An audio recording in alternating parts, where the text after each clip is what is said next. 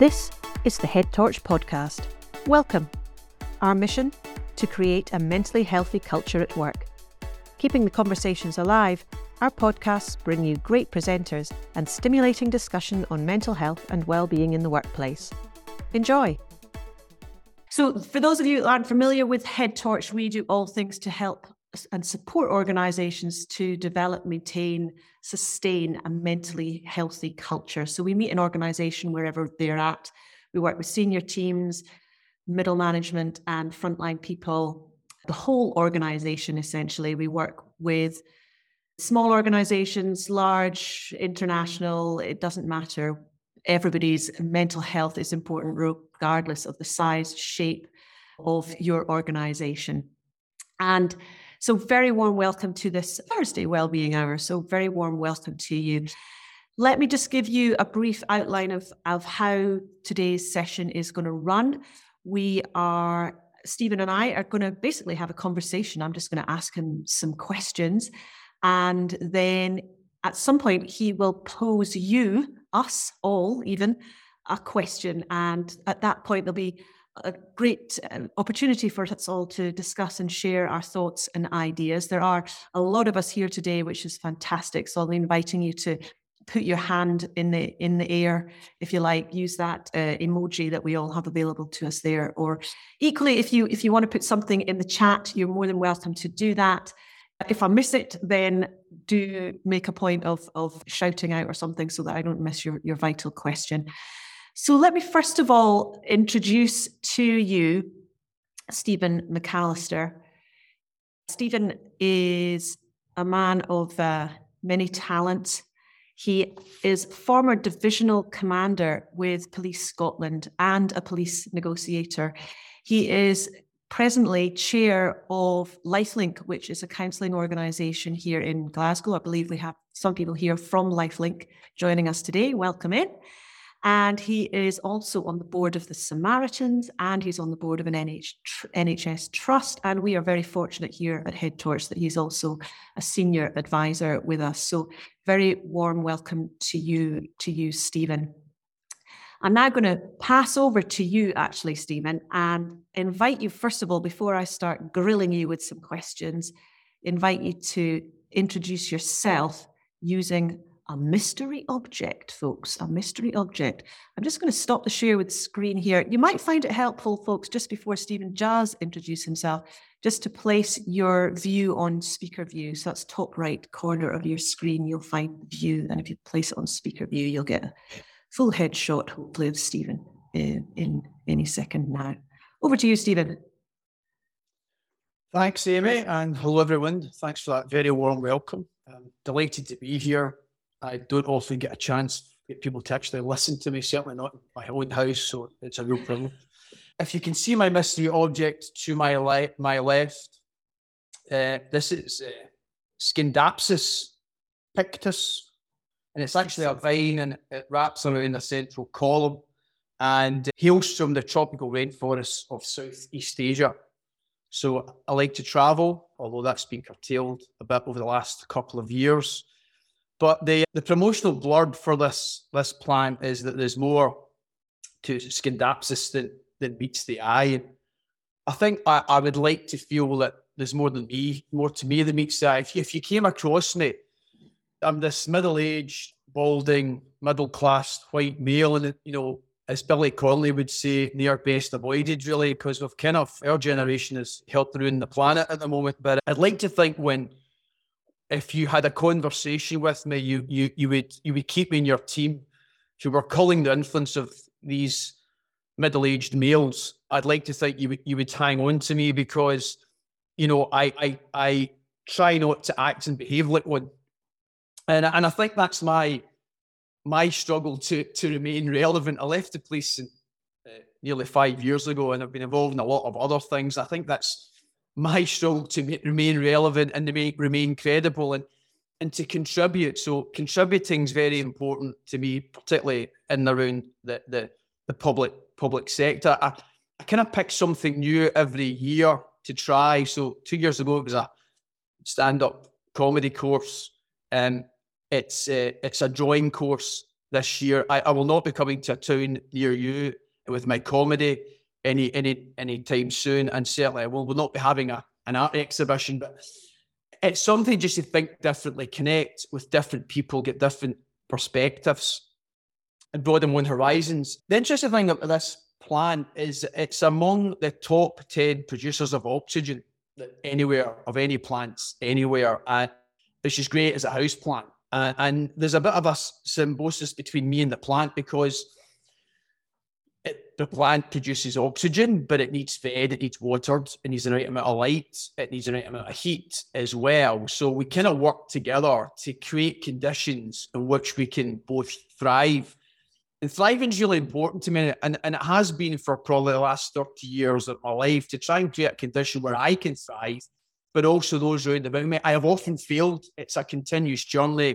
It's a journey you have to work hard at. So I have to work hard at keeping this plant in good condition as well. It's also a living organism, and we're all living organisms. And it makes me very aware, in a positive sense, of our own mortality. We live on average on this planet for 4,000 weeks. It's not a long time. So what we're going to do during those 4,000 weeks to contribute, sadly for a lot of us, for those that last 1,000 weeks, we live in some form of ill health. Now, some of that's just unfortunate. We might get injured, we might have a genetic long-term condition. But for a lot of us, it's because we simply don't look after our own well-being, either physically or mentally. So we have to work hard at this as well. And that's a reminder to me of having to do that. So that's me and my mystery object, Scindippius pictus, from the Southeast Asian tropical rainforest. That's wonderful. And I'm pleased also to acknowledge that we have one such plant here in the office. I'm looking at it right now. So lots of oxygen abounding, which is always pleasant. So let's crack on then. What a fantastic introduction. Thanks, Stephen. Let's start at the very beginning of your career then, when you were in the police. You went through a really, unforgettable experience. Do you want to expand on that? Tell us about what happened. Yeah, I suppose so. Just prior to joining the police, I studied psychology. And one of the things I became quite obsessed about was what they called abnormal psychology. That was a kind of batshit madness. This was like Adolf Hitler, Vladimir Putin, Fred West all put together. And I thought to myself, whoa, how do you deal with these people? And actually, through a lot of my career, I get involved quite advanced and still am in risk management and managing that threat. But when I joined the police in 1987, actually, that kind of emphasis in psychology switched not to the pathology, but actually to looking at people who'd been to a lot of traumatic events during the course of their career, or also people who were adversely affected by traumatic events, with the good news that most people bounce back. So I became really very interested in my early part of my career about how does that happen? What gives people the resilience, knowledge, experience to bounce back from trauma and not become adversely affected by it? And I suppose that very early on in my career, as Amy has mentioned, I was 24 and I spent a period at the Lockerbie aircraft disaster. I wasn't there for long. I was there for just over a day. And my attitude to it was both looking at the sheer horror of what I was seeing, but also the fascination about how do you put this stuff back together? Not only it's easy to rebuild things, takes time, but what about the people who become adversely affected by this? And that then became a bit of a lifelong journey for me, because on returning from Lockerbie, certainly one of my colleagues took his own life because he simply couldn't handle what he had to deal with. And there was another couple of people who had quite prolonged exposure to Lockerbie on the back of it really blighted the rest of their careers, and it blighted their life. And certainly, I can't prove it, but they died prematurely. And I'm sure that had a huge impact on that as well. But the rest of us, or most of us, after a period of readjustment, kind of just bounced back. And I became really focused about what do you do? How do you look after yourselves under such traumatic circumstances? But then how do you look after others? How do you bounce back? And that's become a kind of lifelong thing for me. Because when you were there, what was it? What was it you said? Where do I get support? And what was it you were offered? Well, there was really nothing that, I mean, there was really nothing for it. We asked that, we came back. What was it? We didn't know. There was nothing available to actually even acknowledge what you had gone through. And actually some of the steps that they put in a few weeks after it, on reflection, probably did more harm than good.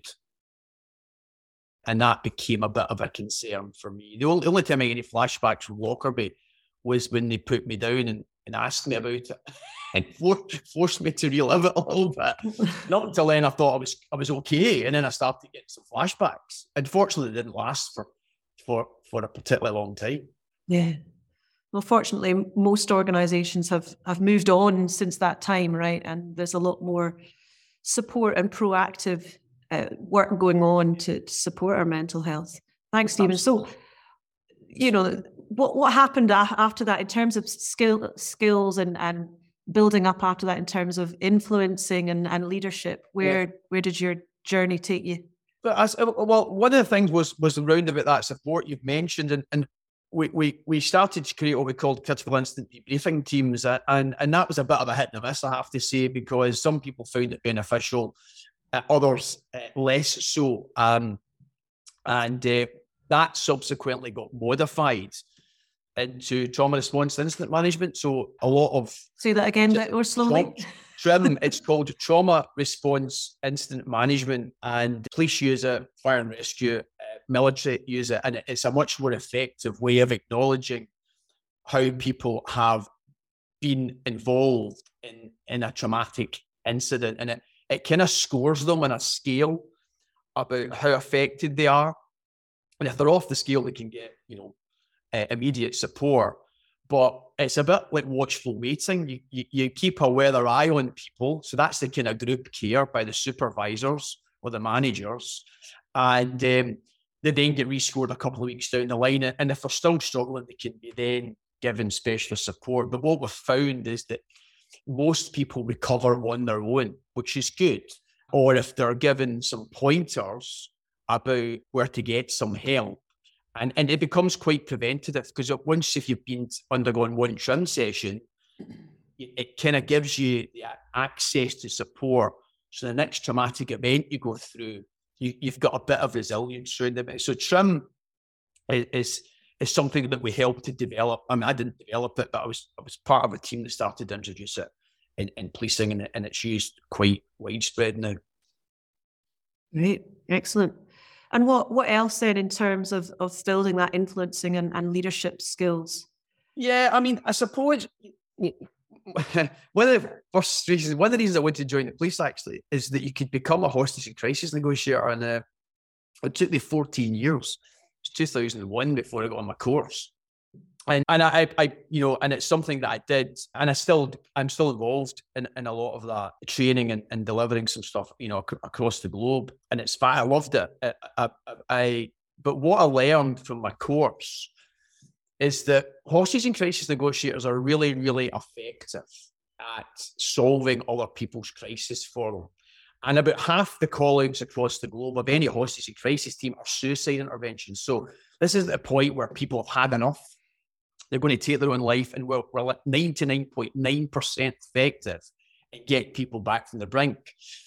And we do attractive listening skills, empathy, rapport, building influence in a very positive way in order to get a positive outcome. And I thought to myself, well, I was a first line manager by this time, and I thought, well, if you take this stuff that we know that works and take it and use it in every day, what you're trying to do, it will work. It will be really, really effective. You have to have the confidence to do that. So as my experience and knowledge through my policing career developed, and my skills and experience in hostage and crisis negotiation built up, I just started using techniques on a day-to-day basis, and they started to be really effective. Can you give us an example, a specific example of something that you use in a crisis situation, which is as effective in a day-to-day situation? Well, I suppose it's what your understanding of crisis is. So a crisis for me might be, I've got man flu because I, don't suffer very well. So that's a crisis for me. A crisis for somebody else might be that, they've had their car broken into, something like that. So it's understanding that different things have different pinch points and different levels of impact and all that. And you need to be aware, if you're going to line manage, supervise people, you need to be aware of that. What's a crisis for one person, it isn't necessarily a crisis for another, but you have to accept that. And I suppose, when I became a commander of the Gorbals in the southeast of Glasgow, which was a really tough gig, actually. It was a really tough gig. It was a brilliant place to work. And I've seen a lot of people in crisis, as in my own staff. They were running around, and I described it with their heads on fire, trying to deal with all the stuff that was coming at them. And there was some really good stuff going on. But there was lots of other things that we couldn't really separate the wood from the trees. So we started, in terms of then having those discussions with them or using our active listening skills, the empathy and understanding what they were going through, building that rapport between the teams, then you can start to positively influence about how they deliver their service, and you can start to pick out the things that work and the things that don't work. And I think that's for me, breaking down everywhere I've been, breaking down all the crises that were going on within that part of the organisation I was involved in, and start to use influence techniques to give a positive outcome. And you could just see the levels of performance just increased dramatically in every other environment that was in. Fantastic. It was sometimes difficult to distill to colleagues and explain what you were doing, because it became part of me. It became a very natural process for me.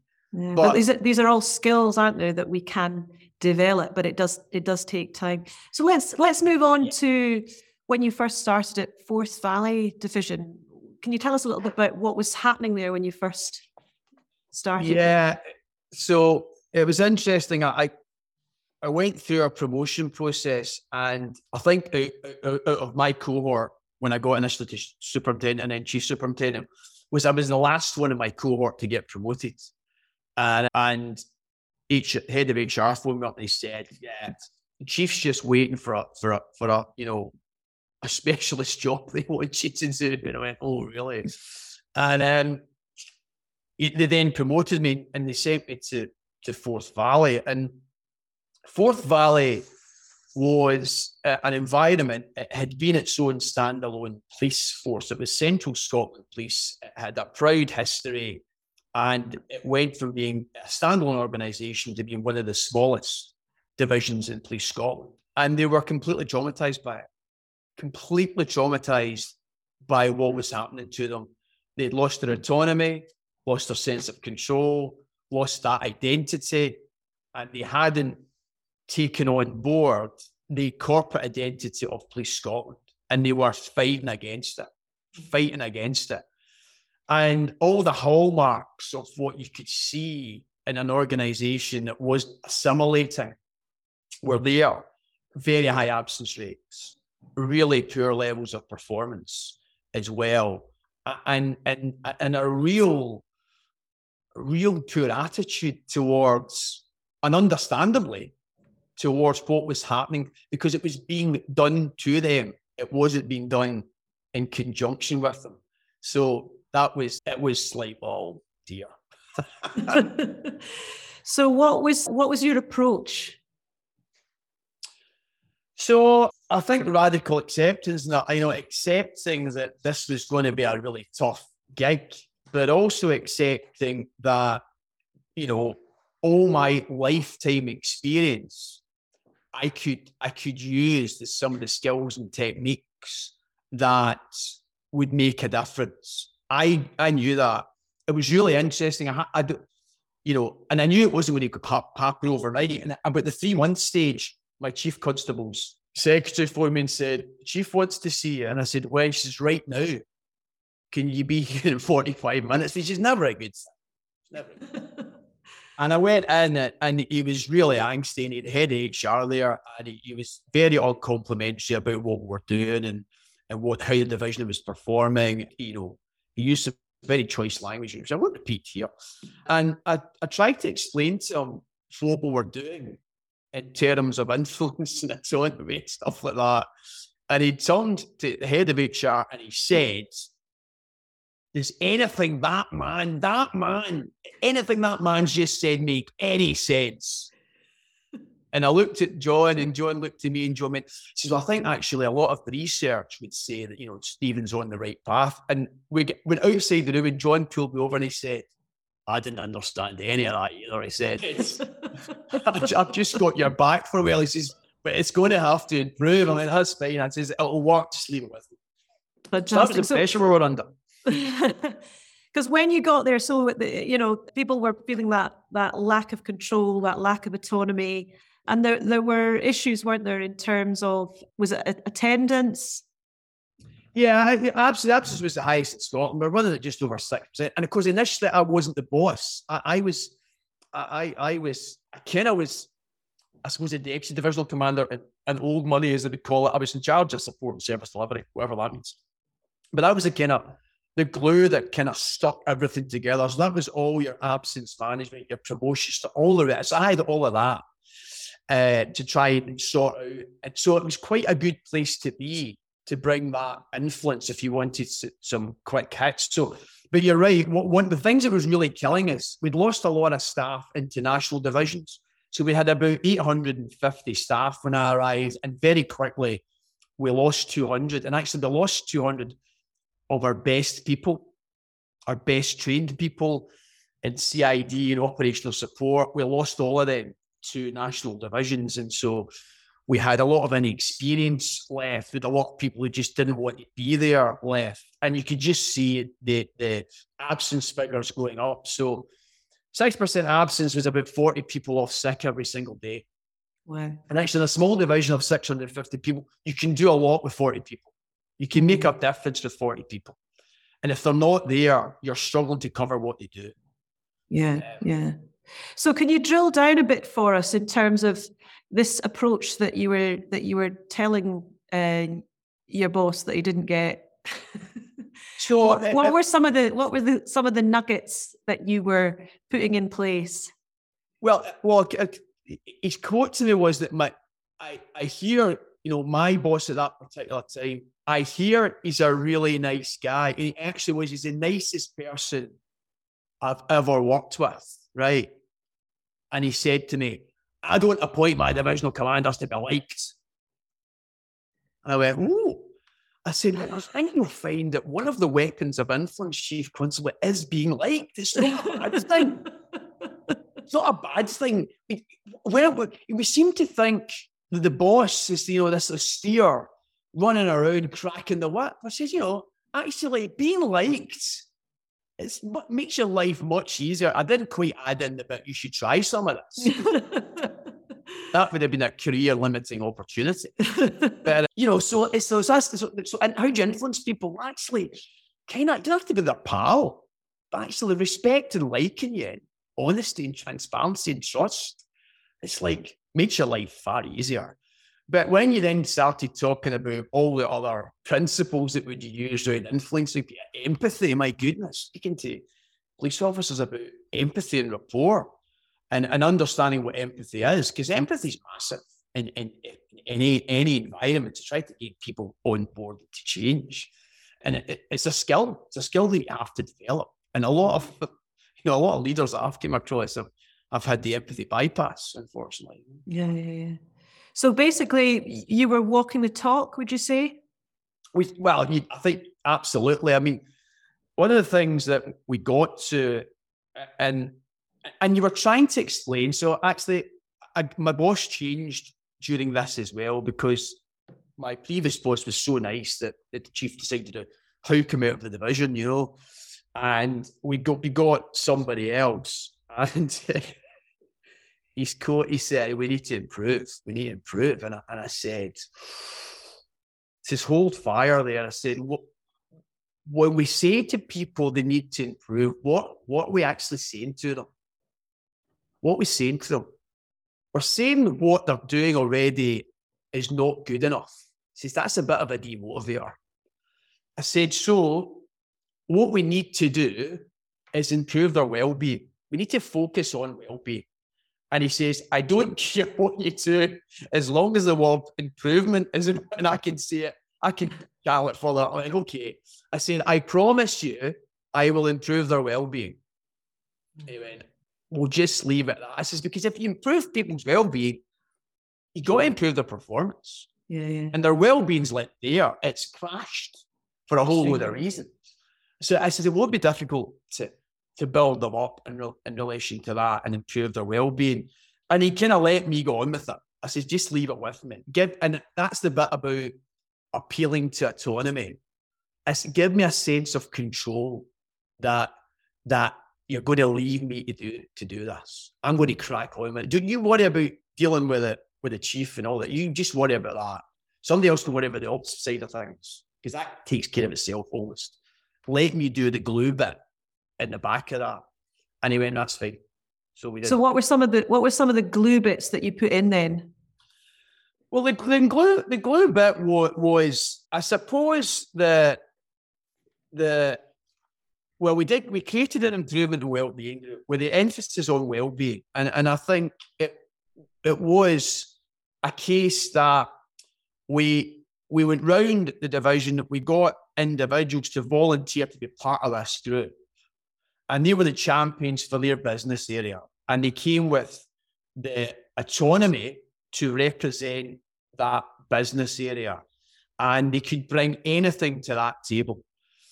As a senior officer in the division, and by this time I was just about on the cusp of being Divisional Commander, I would promise that we would do our best to deliver on what they were looking for. But they had to bring some solutions with them as well. But with the emphasis that we wanted to improve the well-being, and actually we shared the absence figures. We said to them, do you know we've got nearly 40 people off sick in the division every single day? Do you know that approximately between 16 and 20 of them have a psychological mental health? We're not identifying the individuals, but you know that 40% of them are struggling with their mental health. And they went, well, we didn't know that, because nobody was sharing that information with them. And they then kind of said, well, we need to improve their well-being, we need to improve their mental health. And then we said, well, what do you mean by well-being? And I said to my boss, I said, well, what do you think well-being is?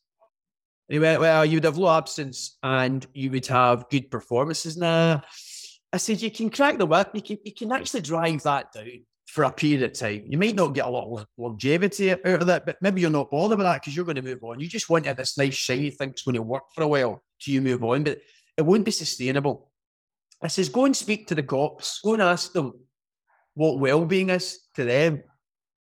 And we did. I started to get the senior team out. I said, go out, go in the early shift, go in the back shift, sit down with them and ask them what they mean by what's well-being to them. And the stuff that came back were, I waited 6 weeks for a pair of boots. My body armour, which is supposed to be a personal fit, doesn't fit properly. I can't get my days off re-rostered. I'm a community corporate Falkirk, but I find myself working in Edinburgh City Centre on a Saturday night or working at a football match in Glasgow. I want to play slow in community. I'm finishing night shift on a Saturday morning. I'm back on an early shift on a Monday. I'm 44 years of age and I'm knackered and I can't do that. So I need a bit of gap. So it's like, well, there's lots of things that are coming back through that initial discussion that we can solve a lot of these things if you just put your mind to it. And so the kind of 18 months as Divisional Commander and chairing that group, we put about 100 separate actions through, and we delivered in 70% of. Now, the other 30, we couldn't for either legislative reasons or the executive wouldn't let us, or it just wasn't practical. But we went back to them and said, we can't deliver on this for this reason, and they accepted it. But actually, good news is we're delivering in all of this. We're delivering in all this stuff. And when they got that sense of bringing a problem and being able to get that problem solved, it gives that sense of control, that sense of autonomy. And having a forum, I mean, psychologists call this education, you have Big word, Stephen. What is it? A forum where people can feel listened to. Yeah. And that has to be, in my view, face-to-face. I know that's been difficult the last couple of years. A lot of organisations do surveys and are online and annual reviews and things such as that. And to a certain extent, they're all great if you act upon them. You've got to get people around the table. You got to have that sense of temperature in the room. And as a leader, I might sit in front of one of the group, one of my shifts, and I might get pelters from them because they're unhappy. That's okay. Broad shoulders, to be able to accept that. But unless they get a chance to tell you how they're feeling, are you going to solve any of their problems? Are you going to solve any of their issues? Yeah, absolutely. So evocation, autonomy, really, really important. Yeah, giving people a voice, isn't it? That's what you were doing. You were giving people a voice, and it sounds like, sounds like a lot of the stuff that they were coming back with. Maybe I'm wrong, but it sounds like they were kind of easy fixes. They were. They could then move on. Yeah, they were, and because nobody really listened to them before, they were like, you can imagine them sitting there going, "This isn't difficult to fix. Why haven't you fixed it already?" Yeah. And this has gone on for probably. So I went there in 2014. This has gone on for 2 years. So Police Scotland came along in 2012. And 2 years later, they're going, "I'm not seeing any progress. You will not make my life better. This is supposed to make things better." Yeah, absolutely. Mm-hmm. It's actually it's made my life worse. Yeah. And that's not a good place to be coming from. No. And now you were given them the opportunity to have their voice heard. Fantastic. Let's now, Stephen's just going to share a question which he'd like to pose to everybody here. You can see that there. So just want to, so what you're saying, Stephen, is that there's a well-established link between employee well-being and organizational performance. Why is it that many organizations do not give a higher priority to this topic? So we're just going to invite you to throw your thoughts into the room. If you'd like to use, as I said, use the hands up signal by your name, the emojis, things, reaction thingies. I think you get them at the bottom of the screen there. Or you can throw your thought into the chat. We've got a few here. So the question there is now in the chat. Thanks, Alison. Cost, Sarah saying. I don't think they truly believe the close link between the two and perceived cost. So Sarah McCann, would you like to unmute and just tell us a little bit more about your one-word answer there of cost? I like to keep it succinct. Yeah, thank you. Hi there. Thanks, Stephen, for your discussion. It's really good to kind of gain understanding and with your experience. I'm starting out new within HR, relatively new. So I put down cost because there could be a plethora of well-being issues that can arise. So maybe they don't have capability it's fear, basically, what's going to arise and how they're going to deal with it. So best not to address it at all. Thoughts on that, Stephen? It's like, you don't want to look under the carpet, it's like, what's there? I mean, first, I think when you said cost, a lot of people may have went financial costs. So actually, I'll just close that one off first because this did cost me a penny. In fact, it did. It cost me about £6,000 that I got from a charity to deliver a Headtorch product.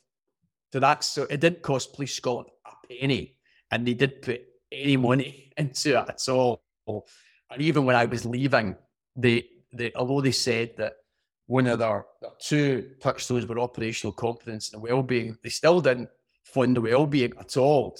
But I think your point, Sarah, is really good, is that there is sometimes a lack of confidence of leaders that when they start to probe, it's like, will I be overwhelmed by this? It's like, I don't want to be dealing with everyone's problems. And I think for me, because of my journey and some of the crisis management, all the stuff that I'd been involved in, I built up a lot of experience. I was quite prepared to have that conversation, because actually, once you leave the conversation off and you create a forum, it almost becomes self-healing. So I never imposed on my division Headtorch or anything. I said to them, here's our issues. What do you want to do about it? And they said, we need to start tackling the mental health and improving the mental health of our colleagues. And we need to be preventive. I says, okay, I'll go away. I'll do some research. You do some research. We'll put some things to you and we'll vote on what you want to do. And one of the ones you put forward was Headtorch. And they said, we like to look at that and we'll go down that path. It's a false economy, isn't it? It's a false economy to think that not doing anything about it is okay. Not putting any money into it is okay. You know, it needs the time, doesn't it? It needs that input. It needs the investment on every level. Because, I mean, you know, you yourself said, Stephen, the absenteeism rates at Forth Valley were through the roof when you first joined there. Where were they by the time you'd finished there? Well, I managed to get them down to under 2%. When I left, we got it to 1.9%, which, you know, a lot of private sector organisations would be chuffed with that. You know, public sector's pretty unheard of. Yeah, pretty absolutely. unheard of. And a lot of it's the simple stuff, isn't it? Yeah. To get it down to that level. Yeah. I think they thought we were cheating and not recording it by the end, to be honest. I don't think they truly believe the close link between the two. Yeah, just as we've been discussing. They don't. And yeah, God, my goodness, the research goes back to the early 1900s in terms of we know it's out there, but I must be missing out on most of the MBA courses and training. I don't know. Should put a module in. Yeah, Claire Bernard, do you want to just open up your voice to us? You've said there, you've made a really crucial point about asking people what well-being means to them. I think companies think they have to come up with all the ideas and they don't have the knowledge to do so. Want to say a bit more about that, Claire? Yeah, forgive me, because I'm sure you've made lots of really, really key points, but that's an absolute, it's one that I've written down and highlighted and, you know, put lots of asterisks by, because my company, I'm very lucky. I work for RSA Motability. They're very into well-being, but I think the mistake that they make is trying to come up with all the ideas themselves. And so then they'll implement something and perhaps get a bit cross because people don't respond very well to it, because they're basically telling people what this is the most amazing thing to do for your well-being. And obviously we're all very different and it doesn't necessarily work. So I think going out and asking people what well-being means to them seems so easy, but it's something that we haven't thought about doing. I'm a little bit embarrassed to admit that, but it's so simple, isn't it? And like you said, Stephen, some of the things that came back were really simple, but unless you ask people, you don't find that out. And actually, there could be some really simple, very easy things, and we can stop spending hours and hours trying to think of perfect solutions. Just go and ask people what it is that it means to them. Absolutely. And well-being, you know, when you've created a well-being group, that's a really fabulous task for them to be involved with, you know, and really keeps people engaged with the whole organisation. Stephen, do you want to add anything else in there? I think organisations, a lot of them are very transactional. Yes. Like we pay you to come in and do a job of work and you go home, and that's fine. But actually, organisations aren't transactional; they're communities. And I think if you approach this with a community view and an attempt to connect with people, you have far greater success. And that goes back to this. Somebody comes up with a really good idea, might be well-being or something else, and then they're amazed when it doesn't stick. So why doesn't it stick? Because you haven't asked them. You haven't given them the capacity to tell you how they're feeling, Actually, you haven't given the autonomy. You're just saying, you now need to do this. And that's another thing I have to fit into my busy day. And so they start to reject it. Or they get a consultancy and you'll say, we'll do this, we'll do that, we'll do all this for you. And well, don't usually ask us if that's what we're wanting. I just like a pair of boots, please. That'd be fine. Absolutely. Rob Williams, do you want to share your thinking there? You said if senior leaders don't make it their business to understand first, they will not engage with the problem, potential solutions, or realise the benefits. Do you want to join us, Rob? Hello. Hello. Hello. I think it's similar to the last point about what does well-being mean. I think that's really what it comes down to. And often people leading organizations don't maybe have the headspace or the time that it requires to really dive into things. You see this in lots of things, not just related to people or well-being. You'll see it in technical aspects of running a business. They might have a broad idea of a technical part of running their business, not the deep knowledge. So I think that's often limiting. And if it doesn't come from the top, it's not going to happen. It doesn't matter how passionate you are. I think that's certainly what we found. Yeah, absolutely. Has to be, the senior team have to be involved, have to be ingrained, have to be engaged with it and realise it's how it's fundamental to who we are. It's fundamental to the performance of the business. Yeah. Stephen? I think a lot of people who hit senior leadership positions, if we're being really kind to them, are actually really robust. If we're being unkind to them, they're borderline sociopaths. So they might not necessarily be that interested on what's happening further down. It's good enough for me. So I think, but that's a valid point. I think we lead busy lives, and a lot of senior leaders are under a lot of pressure. So actually finding a way to take some of that pressure off you and have other people delivering that's really important. So when you've got a group of people who are representative from across the entire organization, it almost becomes self-healing. It's almost, you let it run. And I must confess, when I took on board that group, I thought, I'm going to have to drive this, and I'm going to have to do all the work and all and spoon feed it and all the rest of it.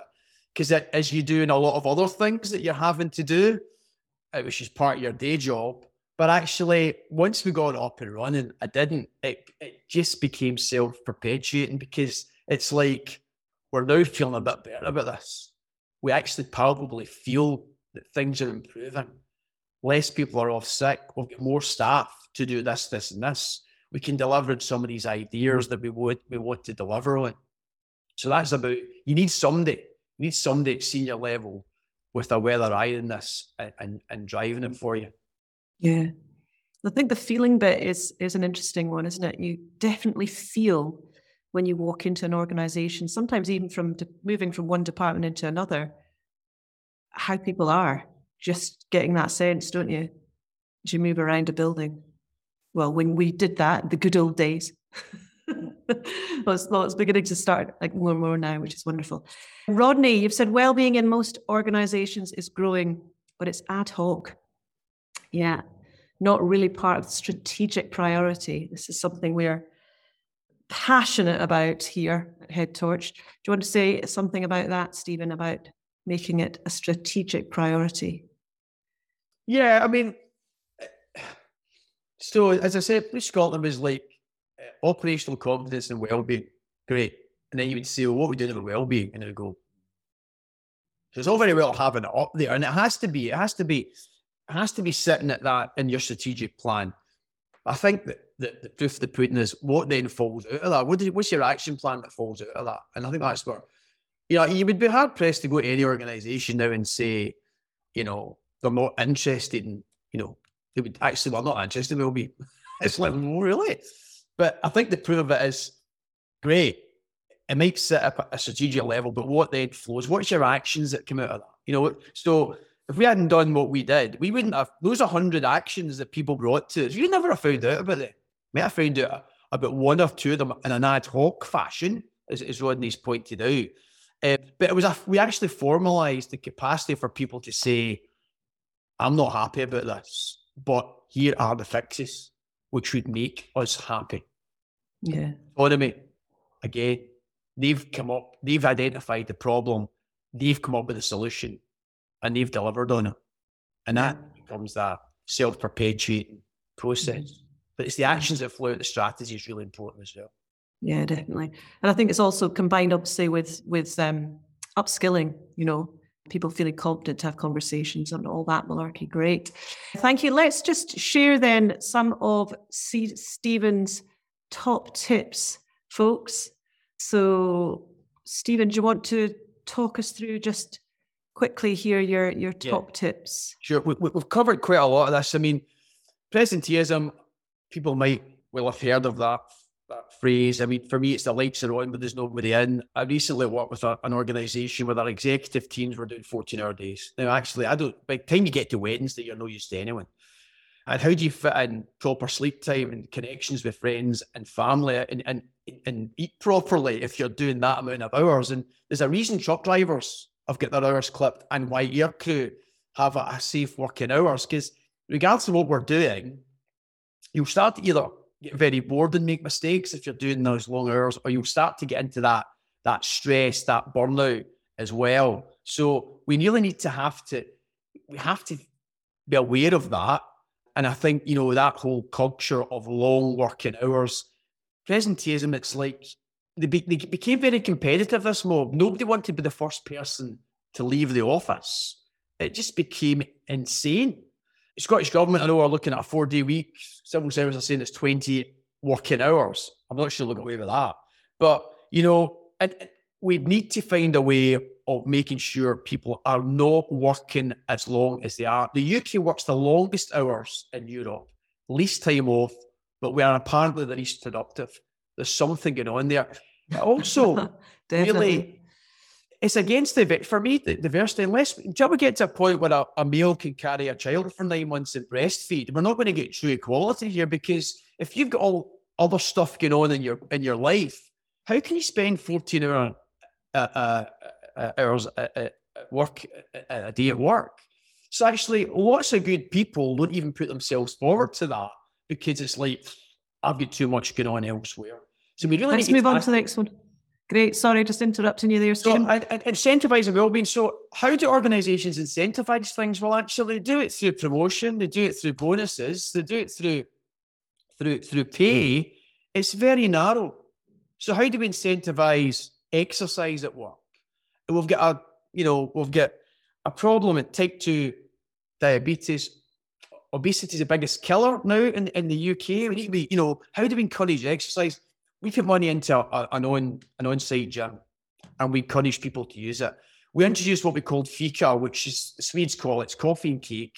So at 10 o'clock, everyone down tools in the top corridor where I was. You had a conversation, not about work, about you, about your staff, about your people. That's the way you connect. You found out what football team they supported, what their kids were doing, what floated their boat. You started to build that loyalty and that connection with them as well. So, walking meetings, getting proper tea breaks, proper lunch breaks, you can incentivise wellbeing in the workplace. And we have a very narrow way of how we incentivise work, and it's very transactional. Great. Improve wellbeing is your next point. We covered quite a lot of this, because when we come at something, we ask people to improve, we're actually telling them that they're not good enough. And that's a demotivator. So that whole golden thread, we brought Headtorch in, that golden thread that ran through an improvement and wellbeing group was really, really important. And that phrase that I said to my boss, I will improve their wellbeing. And as a consequence of that, I will improve performance. That should always, if you're in a bind and you have to improve performance, improve wellbeing first. The rest will follow. You need to be quite brave at that, because you'll get a lot of hassle the first few months when you go back to your boss and say, I'm still improving their wellbeing.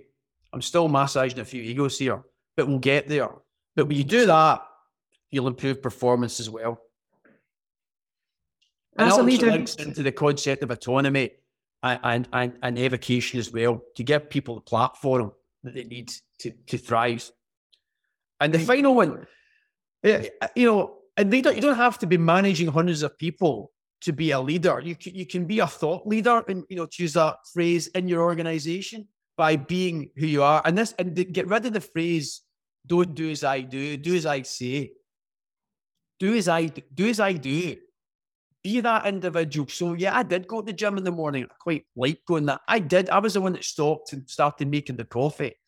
So if you've got one of the great influencers is the concept of authority and leadership. So if you're a leader, you have a level of authority, and people will mirror and mimic what you do. So if it's positive behavior, they will fall in line and they'll follow you. If it's negative, so if you're a heavy smoker, don't let them see you catch you smoking or anything like that. We don't want to mirror that. But if you mirror and mimic, if you go out and be that positive influence in people will follow you. They will mirror and they will mimic what you do. So leadership is really important in this as well. Yeah, definitely. Great. Thank you, Stephen, for those top tips, which Alison has also popped into the chat, everyone, if you want to copy that over for yourself. So let's just finish up with a few quick-fire questions, Stephen. He has no idea what's coming to him, ladies and gentle people. So let's see what happens. You can choose. I don't know about you, but I'm also a great fan of Brené Brown and her podcast. So I've cribbed a bit from her really with this first question, which is, what does vulnerability mean to you? Yes. Well, yeah.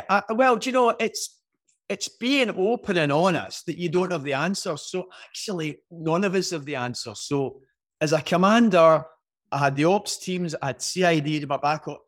Yes, I'd worked operationally, I'd been in the CID, but I didn't know all the answers. And as soon as you turn, because people sometimes look at you as the leader and go, what's he saying? What's she saying?